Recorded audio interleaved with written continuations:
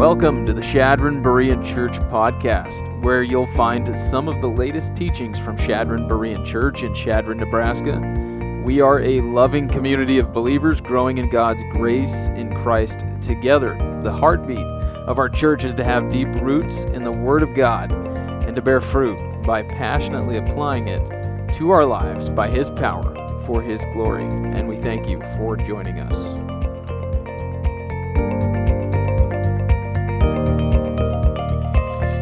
If you were to boil down all of the religions in the world, you would find that there are essentially only two ways they teach that you can be justified or declared righteous before God. Remember, to be justified is to be declared righteous, it's to be saved, to be right before God. And the first and most popular way that men teach you can be justified before God is by treating it like an installment plan. It's something that, over the course of your life, through your religious works and your good works, you make installments on your justification. Installments or payments on that plan. It's sort of like a loan, just here and there, little by little. I pay for my justification through my works, so at the end of my life, I'll be in the clear. I'll be right with God. And this way treats justification like a process. It's something you earn through your self-righteous works. And this is what most men believe, and it's what most religious men teach. For example, a recent poll by Pew Research said that 77% of Americans believe you can contribute your own efforts to your personal salvation. That's over 3/4 of people out there. 52% believe that good deeds can help earn them a spot in heaven. Mormonism is a works-based system. The Book of Mormon says, "For we know that it is by grace that we are saved after all that we can do." Not a good definition of grace, is it? Roman Catholicism believes that salvation is secured through faith plus good works, as channeled through the institution of the Roman Catholic Church. That's what I grew up with. Just about every time you see the word justification in their catechism, and I worked my way through it this week, just about every time you see justification, it says you're justified by faith and baptism. Faith and baptism. And that's just the start. So if you want to be saved, you got to have faith, you have to be baptized, and then that's not a once and for all justification. Beyond that, you have to perform the sacraments to stay justified. You have to go through the various sacraments like communion and reconciliation and indulgences, maybe pray the rosary. There's a list of things that you got to keep it up. You have to keep up. Because if you sin, you basically pull the plug on your justification and it goes back down, and you got to work your way back up again. So it's a religious treadmill. Religions like Buddhism and Hinduism are replete with religious ceremonies and rituals and practices where people are trying to connect with the divine or the divine nature. It's different prayers and different religious works. It's basically you save yourself as you live a devoted life, and you meditate and you practice self-control and do good works. And then Islam teaches that a man must pay for his own sins by following the 5 pillars of faith. If a Muslim is to escape Allah's judgment, they have to recite the Shahada. They have to pray prescribed prayers daily. They have to practice almsgiving, tithing, fast, and make a pilgrimage to Mecca sometime in their lifetime. Some of the extremists, like ISIS and Hamas, add a 6th pillar that we've witnessed recently called jihad, where they kill non-Muslims in holy war for Allah's sake. And then lastly, among what men teach about how to be saved, how to be justified, some evangelicals today, some churches in the name of Christianity are going to tell you have to clean up your life before you get saved. You have to be a good person. You have to be a good moral person. You got to measure up. You got to keep the 10 Commandments, keep the law, dedicate your life to Him somehow, etc. So they just invent all of these different conditions. Man is very creative and imaginative at coming up with conditions for salvation, for justification. But the second way teaches justification is more like a one-time purchase. It's a one-time act of God. You don't take out a loan that you slowly pay off. It's quite the opposite. You receive it as a one-time gift of God. Justification is a one-time act of God's grace and not a process.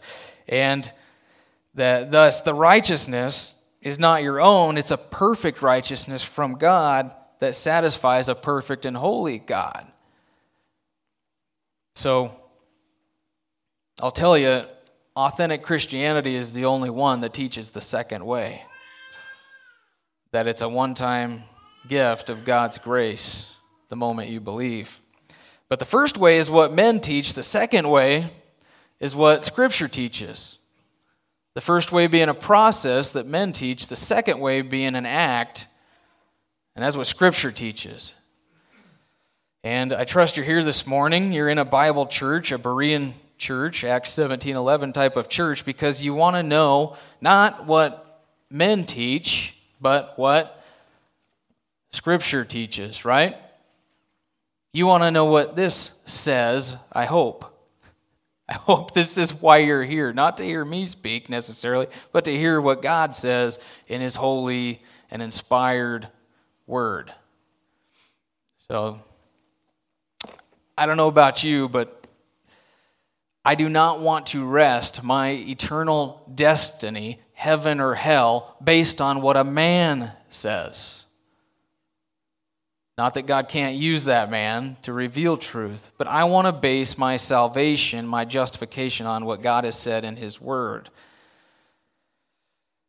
So, let's dig into the Scriptures and see what He has to say about it. Last time we were in Romans, chapter 3, verses 21 through 31, Paul said that the doctrine of justification by faith, this most important doctrine regarding our eternal destiny, is the doctrine that he teaches is opposed to all the imaginations of religious men out there who teach that you can work for it. And what he teaches, justification by faith, not by works, is nothing new. It didn't come out of left field unannounced. He says it was witnessed by the law and the prophets, and that's a reference to the Old Testament, the law and the prophets. And he's going to prove today from the law and the prophets that this is true, that what he says is true. He's going to illustrate justification by faith through what the Scriptures say about the life of Abraham. So let's look at this in verses 1 through 8 first. We'll see Abraham justified by faith, not by works. Let's look at the first 3 verses of chapter 4. What then shall we say that Abraham, our forefather, according to the flesh, has found? For if Abraham was justified by works, he has something to boast about, but not before God. For what does the Scripture say? Abraham believed God, and it was credited to him as righteousness. So why does Paul, to illustrate justification by faith, go back to Abraham? Why go back to Abraham? Because Abraham lived 2,000 years before Paul wrote this letter. 2000 BC, he lived 600 years before the law was ever given.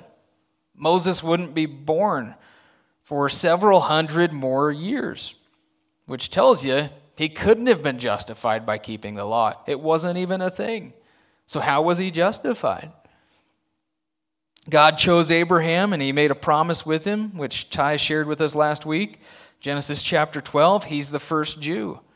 His descendants became known as the Jewish people. So he's arguably the most important individual for the Jewish people. Jews understood that whatever Paul says about justification, it must make sense of God's promise to Abraham. And what basically it has to make sense of the Bible as a whole.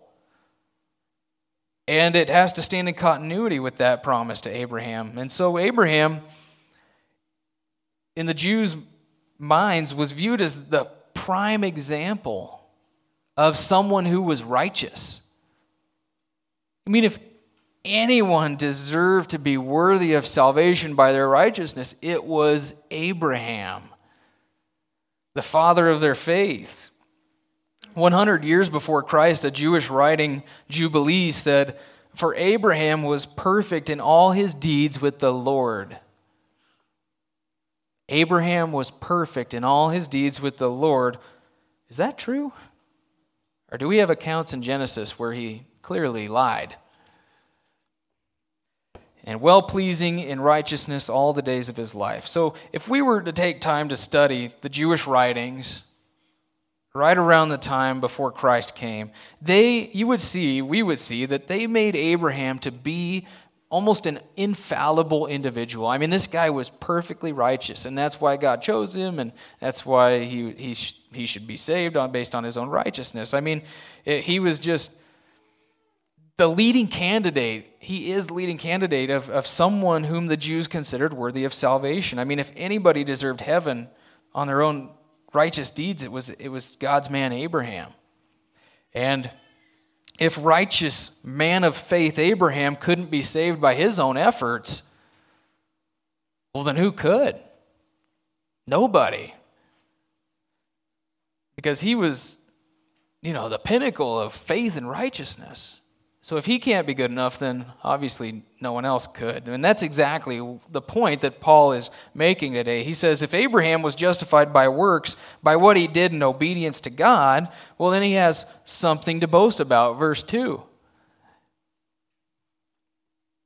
If Abraham's saved by works, then logically he can boast, right? He can say, look what I did.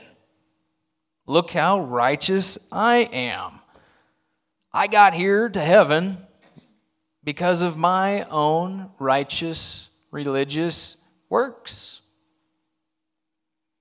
If we could be saved by works, then we would, for all of eternity, join the heavenly chorus of boasting about our own salvation. I mean, think about it. Who gets the glory if you can be good enough?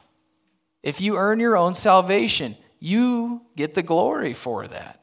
You can boast about you and what you did. And I don't really want heaven to be like that. I don't know about you. We all just sit around and boast about each other, boast about ourselves. And we're all going to get to heaven and we're going to look back and say, we got here because of God's grace. But as Paul mentioned in Chapter 3, verse 27, the principle of justification by faith excludes boasting. It excludes it. It's excluded by what kind of law? Of works? No, but by a law of faith. And so no one can ever be righteous enough before a perfectly righteous God. And so that's why Paul just immediately nullifies the thought that anyone, even Abraham, could be justified by his works. He says he has something to boast about, but not before God. I mean, he just cuts it off right then and there. Not before God. He nullifies that thought. The entire premise of a works-based installment plan justification is just entirely rejected. You can work all your life to pay off your sin debt before God, and it's still never going to be enough. You have to have a perfect righteousness to pay off that debt. And since the Jews of Paul's day looked to Abraham as a faith, works, salvation type, they joined faith with works, kind of like the Roman Catholic Church does. This would have been extremely controversial, just as controversial as it is today. They all believed faith plus works gets you to heaven. Just like the Roman Catholic Church teaches today and a lot of other churches. It's really controversial, isn't it? But we have to talk about it because it regards your eternal destiny. How are we saved? And so Paul is turning their view of Abraham and their doctrine of justification on its head. And this is why the Reformation had to happen 500 years ago, right? But in verse 3, he asks a question we should all ask. He asks, what does the Scripture say? Don't you love that? That stood out to me this whole week. What does the Scripture say, Paul says? We should all ask that question because you should underline that phrase in your Bible. What does the Scripture say? Highlight it or something, because it doesn't matter what men say about this, does it? What matters is what God says in His authoritative word. My job is just to present to you what the Scriptures say. Your job is to filter what I say through the Scriptures.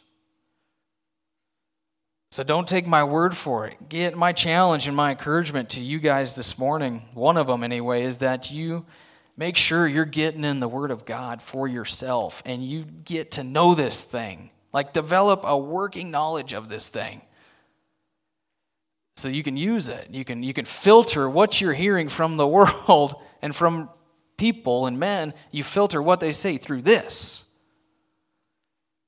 Because this is our authority. This is our guide, our standard for faith and for practice. And the sad reality is that in churches today, many churches are becoming biblically illiterate. They don't know their Bibles. And that's a dangerous place to be in a world that's filled with religious teachings of men. Because you're open to heresies. You're open to false gospels because you don't know what the false gospel is. Biblical illiteracy produces religious men who preach a false gospel. If you don't know what's true, how are you going to know what's false? And so this is how you end up with 3/4 of Americans thinking they're going to be justified by works.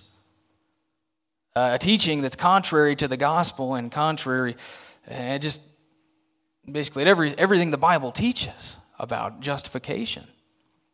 From Genesis to Revelation. And guys, I would encourage you, please read this thing. It looks big. I know this one's bigger than average because it's a study Bible. But I've read through this several times, dozens of times. I lost count. It's not that hard. It looks like a lot, but it's not. Just read 3 chapters a day. You'll get through the whole Bible in a year. You'll be glad you did. But if Abraham was justified by works, wasn't justified by works, how then was he justified? What does the Scripture say? Paul quotes Genesis 15:6. He says, Abraham believed God and it was credited to him as righteousness. So Abraham simply believed. And in that moment, when God perceived that faith, he was credited with righteousness. He was given righteousness in that moment. Over and done. An act of God's grace. But let's break that verse down a little bit. This is one of the most significant verses in the entire Bible, Genesis 15:6. This is where we see the word believe used for the first time in the Bible. And 150 times, the Bible says salvation is through believing. It's through faith. Faith, believing, trusting. Those are interchangeable words. But to believe is to trust in, right? It's to say amen to something, right? You believe it, you trust it, you have faith in it, you're going to rest in it. And what did Abraham believe? Well, he believed that what God told him was true, the promise that God had made to him. Now, turn to Genesis 15 with me, Genesis 15 verses 1 through 6. You'll remember in Genesis 12 that God chose Abraham. And he said, I'm gonna bless you. I'm going to give you land and seed, right? A descendancy, dynasty, and blessing. Land, seed, and blessing. And he would possess the land, and a great nation would come from him, including blessings for the whole world through the Messiah, Christ Jesus. So that was the promise in Genesis chapter 12. And then you get to Genesis chapter 15, and God comes to Abraham again. And he reassures him of his promise to him years earlier. And then he ratifies that with him in a covenant. Genesis 15, 1 through 6 says this, don't fear, Abraham, for I am a shield to you, and your reward shall be very great. But Abraham said, Lord God, what will you give me since I'm childless, and the heir of my house is Eliezer of Damascus? Abraham also said, since you have given me no son, one who has been born in my house is my heir. And then behold, the word of the Lord came to him, saying, this man will not be your heir, but one who will come forth from your own body shall be your heir. And he took him outside and said, now look to the heavens and count the stars, and if you're able to count them. And he said to him, so shall your descendants be. And then he believed in the Lord, and he credited it to him as righteousness. So here's Abraham, 84 years old, has the promise of God to be a great nation. A great nation is going to come from him, through him, including the Savior, but he has no children. And so he thinks that this promise is going to be fulfilled through one of his household servants named Eliezer from Damascus. And so God says, Abraham, let me take you for a walk, basically. Let's step outside and look up at the stars. And God says, count the stars if you're able. Man, first thing I did when I got up this morning and walked out of the house, I looked up at the stars. And I couldn't count them either. There's no way. Even with all of our technology today, the telescopes and all of that, we still cannot count the stars. They're innumerable. And God says, so your descendants are going to be. So shall your descendants be. They're going to be like the stars. You won't be able to count them. And Abraham said, amen, in his heart. I believe that. I'm 84 years old. There's no way I should be having any kids. But, amen. I believe it. He considered God's promise wholly reliable. He had faith in it. And God responded to his faith in that moment by crediting it to him as righteousness. God said, you are righteous before me. Justified. And notice what God didn't do. God didn't say, now Abraham, that's a good start, but if you really want to be justified more, if there's such a thing, or if you really don't want to lose your justification, well then you're going to have to get circumcised, okay? You're going to have to get baptized. You're going to have to go to synagogue every week. You're going to have to take communion, maybe light some candles, give some money and some time to the church, the synagogue. You're going to have to make a pilgrimage to Jerusalem. You're going to have to get confirmed. I don't know. We could go on, right? It's never ending. But God didn't do that. God just declared him righteous. It was a declaration, just like when the judge says innocent and he drops the gavel. That's the way justification works. It's not, well, we'll see if you're justified or not over the course of your life. It doesn't work that way in a court. It doesn't work that way in God's court. You are declared righteous and you go free because he paid it for you, paid for your sins for you. And so this was an immediate and lasting act of his grace. When God justified Abraham, he was reckoned righteous. He credited righteousness in his debt account. He paid for it. And this is also the first use of the word credit in the Bible. Genesis 15:6, credit. Just think debit and credit, right? He credited, positive, reckoned, counted, or imputed, right, righteousness to him. It's the Greek word logizomai. It's used 11 times in this chapter, so we better get familiar with it. And it's an accounting term that in the New Testament times, in the first century, was used. It's a word used for keeping records involving debits and credits. And it means to put on someone's account in a judicial or financial setting. And so when Abraham believed God, his debit account of sin was wiped clean. God paid for it. He paid it off at once, and he paid it off in full. Testelestai is what Jesus said on the cross. Remember that? His last words, testelestai, paid in full. It was another accounting term. He paid for our sins. He believed God, Abraham did, and God forgave his debt as a gift in that moment. So in the New Testament, don't we see the same thing? Immediate act of justification for people who believe.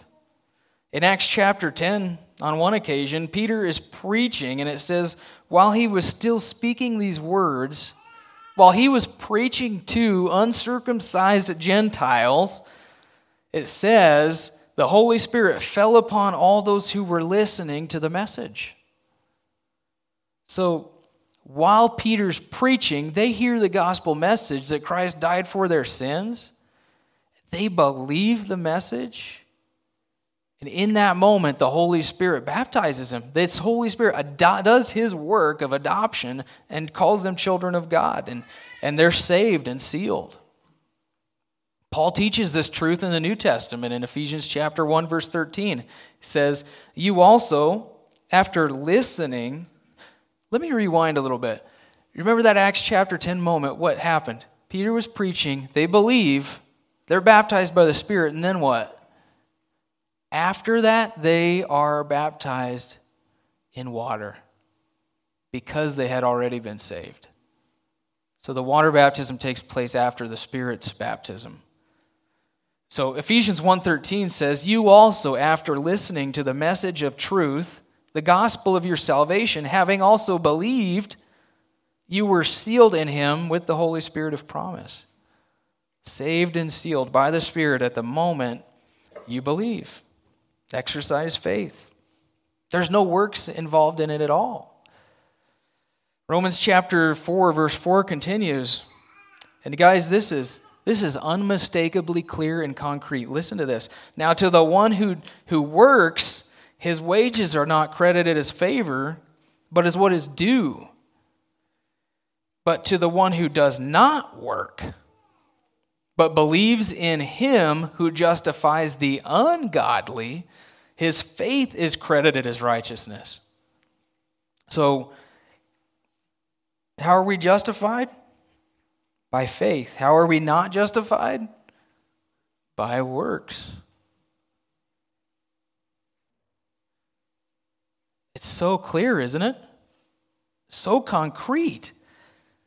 If you have an employer and you put in so many hours per week and he gives you a paycheck for your work, you don't go up to him afterwards and say, wow, boss, you're so kind. Thank you so much. Why are you being so sweet to me? And if you do that, he's going to probably give you a drug test. He's going to say, what kind of drugs are you on? Right? You've worked for it. You've earned it. This is my obligation to repay you for the work that you've done. Well, that's what Paul's saying here. If you could work for salvation, it wouldn't be a gift anymore. It'd be something you earned. And we all know that's impossible. It's absolutely impossible. It must be a gift because you can never pay off the sins, the sin debt that you owe God. If you could... Jesus, like I say this all the time, if you could pay for your own sins, then why did Jesus need to come and die on the cross? It wouldn't make any sense.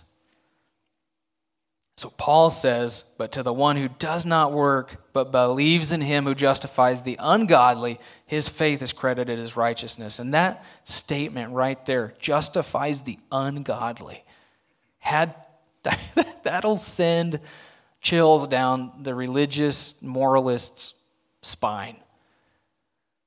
Could God save someone ungodly? There's no other kind of people to save, is there? We're all ungodly. And you trying to be godly will not get us saved. Moralism, right? Isn't that legalism? Trying to be good enough? Trying to be righteous enough? You'll never be godly enough. You do not have to clean up your life first in order to be saved. It just doesn't work that way. And that's why we tell people to come as they are. You cannot do you hear it all the time, but Well, clean up your life and then come. Is that the gospel? We're not denying repentance is a necessary thing, but we're saying you're saved by grace through faith. The Holy Spirit baptizes you, gives you the power to then be sanctified. Justification before sanctification. You come through faith, receiving freely the gift of justification. And so having proved justification by faith from the law section of the Old Testament, Paul now turns to the prophets section of the Old Testament. He banks off the word credit or reckon. He's already used that word credit or reckon, and now he takes us to Psalm 32 like a good Jewish exegete where that word is used again. So verse 6, just as David also speaks of the blessing of the person to whom God credits righteousness apart from works. Blessed are those whose lawless deeds have been forgiven and whose sins have been covered. Blessed is the man whose sin the Lord will not take into account. So David's words from Psalm 32, Paul uses them to confirm his teaching that a man can have his account of sins forgiven by God. King David says our lawless deeds, plural, and our sins, plural, can be forgiven and covered by God. He won't take them into account. He won't reckon them against us. I don't know if you've ever heard that message before. Maybe this is the first time you ever heard that. That right there is just a beautiful truth. You can have all of your sins and lawless deeds forgiven through faith in Christ. If you trust in Jesus Christ as your Savior. That's what he calls the blessing here. That's God's blessing. Both David and Abraham, we know they were sinners. Abraham lied in Egypt. David committed adultery and he murdered a man, that woman's husband. And yet, here they are forgiven. Records cleared, slate wiped clean because of God's grace. And then Paul takes it further because what about circumcision? Many Jews taught, again, justification plus works. They taught grace that justifies. Get this. Grace comes through good works or religious works. That's what sacraments are in the Roman Catholic Church. You take the sacrament, grace comes through that sacrament. So you have to do the work to get the grace. It's a different definition of grace. So what about circumcision? What most people do with baptism, they did with circumcision. So let's see Abraham justified by faith before works now in verses 9 through 12. Is this blessing then on the circumcised or on the uncircumcised also? For we say, faith was credited to Abraham as righteousness. How then was it credited? While he was circumcised or while he was uncircumcised? Not while he was circumcised, but while uncircumcised. So after God had declared Abraham righteous, God required circumcision for all of his descendants. Declared righteous, chapter 15, Genesis. Circumcised, Genesis chapter 17. Which one comes first? 15 or 17? Right, 15. And so, he was declared righteous way before he was circumcised. And this circumcision, this was to be a constant reminder of God's covenant with Abraham's descendants. As I mentioned in our study of Romans chapter 3, during the intertestamental period between the Old and New Testament, this rite or this ritual had taken on way more significance than God ever intended. Because of persecution, because of the dispersion of the Jews throughout the world, this tangible symbol of the Jewish faith had become a work that they required for salvation. Some rabbis taught, no circumcised man will be lost. A Jewish commentary on Genesis said, Abraham will sit at the entrance to Gehenna, or hell, and permit no uncircumcised Israelite or no circumcised Israelite to descend therein. So poor Abraham has to sit at the gate of hell and make sure nobody gets in who is circumcised. Not really. But you get the point. To be circumcised in their teaching was to be saved. It was to be justified. To be uncircumcised was to be unsaved. And that's why it became such an incendiary issue in the early church, in the nascent church days.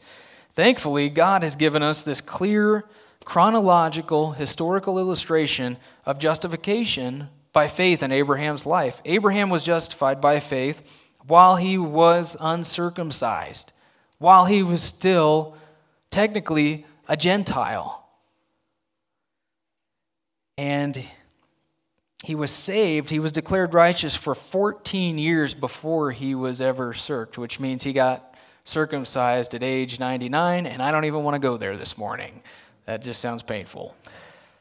But verses 11 through 12, it also makes it unforgettable.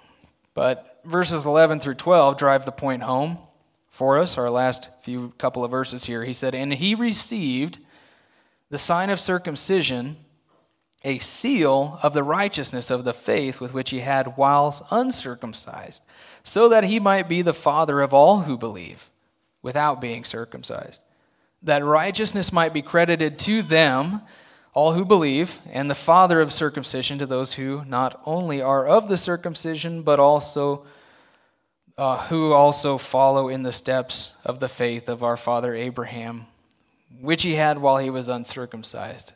See, Paul kind of gives us a mouthful there. But instead of circumcision, he says, being a work unto salvation, he says it is two different things. Number one, it's a sign. Number two, it's a seal. It's a seal of the righteousness of the faith which he had while uncircumcised. In other words, it was the outward evidence of the righteousness of faith, but not the basis or cause of it. It's outward evidence. Circumcision as a sign, think about that. A sign points to something more important than itself, right? When you've been on a long journey and you finally see that sign that says Chadron City Limits, you don't pull over, get out of your car, and hug the sign, do you? I hope not. But you don't get out and hug the sign and say, "I'm home." The sign points to a greater reality of the city where your home is. The wedding ring is another sign. A wedding ring lets everybody know that you're married. Now, just because you take your ring off, your wedding ring off, maybe for work or to have it cleaned, doesn't mean you cease to be married, right? You don't become unmarried the moment you take your ring off. You're not married because you wear a ring. You wear a ring because you are already married, because of the reality that you're married. And so that's the same way with circumcision. With or without circumcision, a person can be a believer and be saved. And Paul hammers that home in Galatians. But he also does a little bit here in Romans. Circumcision is also said to be a seal. Think about it as a seal. A seal in Paul's day functioned about the same way they do today. They carry a sense of authority and belonging and security, confirming something to be true. You might seal, you've seen documents sealed with wax maybe in a signet ring. Well, that communicates that document has authority and authenticity behind it. Your passport has a seal in it. It lets other countries know that you are, in fact, a citizen of the United States. It comes with authority, authenticity. Paul grew up in Tarsus. They sold timber and wool. Seals were used on products. We see seals on products today, don't we? Sheep, livestock were sealed by being branded. And it just was a permanent marking showing them who the owner was. That's what circumcision was. And what we could say about circumcision, we could also say about baptism. Baptism is a tangible way that Christians are marked as the people of God. It's a sign that you have believed. Just like in Acts chapter 10. And yet, what some people, some churches have done is they've taken the sign of baptism and they've fallen in love with the sign and they've forgotten the reality that the sign points to, which is that you have been died and resurrected with Christ. You have the Spirit. sadly, many people are trusting in their sign. In the sign, maybe their baby baptism or adult baptism, and they're not trusting in the Savior. And they're making Christ of no benefit to them. So this is what Paul says in Galatians. He says, if you go to get baptized in order to be saved, you might as well you're making Christ of no use to you. It's pointless. Why even do it in the first place? That's the same thing with circumcision, he said. It's of no benefit to you. It's to obey the teachings and commandments of men while your heart remains far from God, because you've actually embraced works and not faith. Paul says it doesn't matter if you're circumcised or not. It doesn't matter if you're baptized or not. I can say that. He said, Christ did not send me to baptize. Don't you think if salvation required baptism, he would have been baptizing everybody as fast as he could? Christ did not send me to baptize. It doesn't matter if you're circumcised or uncircumcised. What matters is that you are a new creation, born again of the Holy Spirit through faith in the Lord Jesus Christ and what he did for you on the cross. Ephesians 2, 8 through 10 says, for by grace you've been saved through faith. And that not of yourselves. It's the gift of God, not a result of works, so no one can boast. So Abraham becomes a paradigm for everyone ever saved by faith, and that's the only way we're saved, right? It's always been and only can be by faith, apart from works. Works have no place in justification.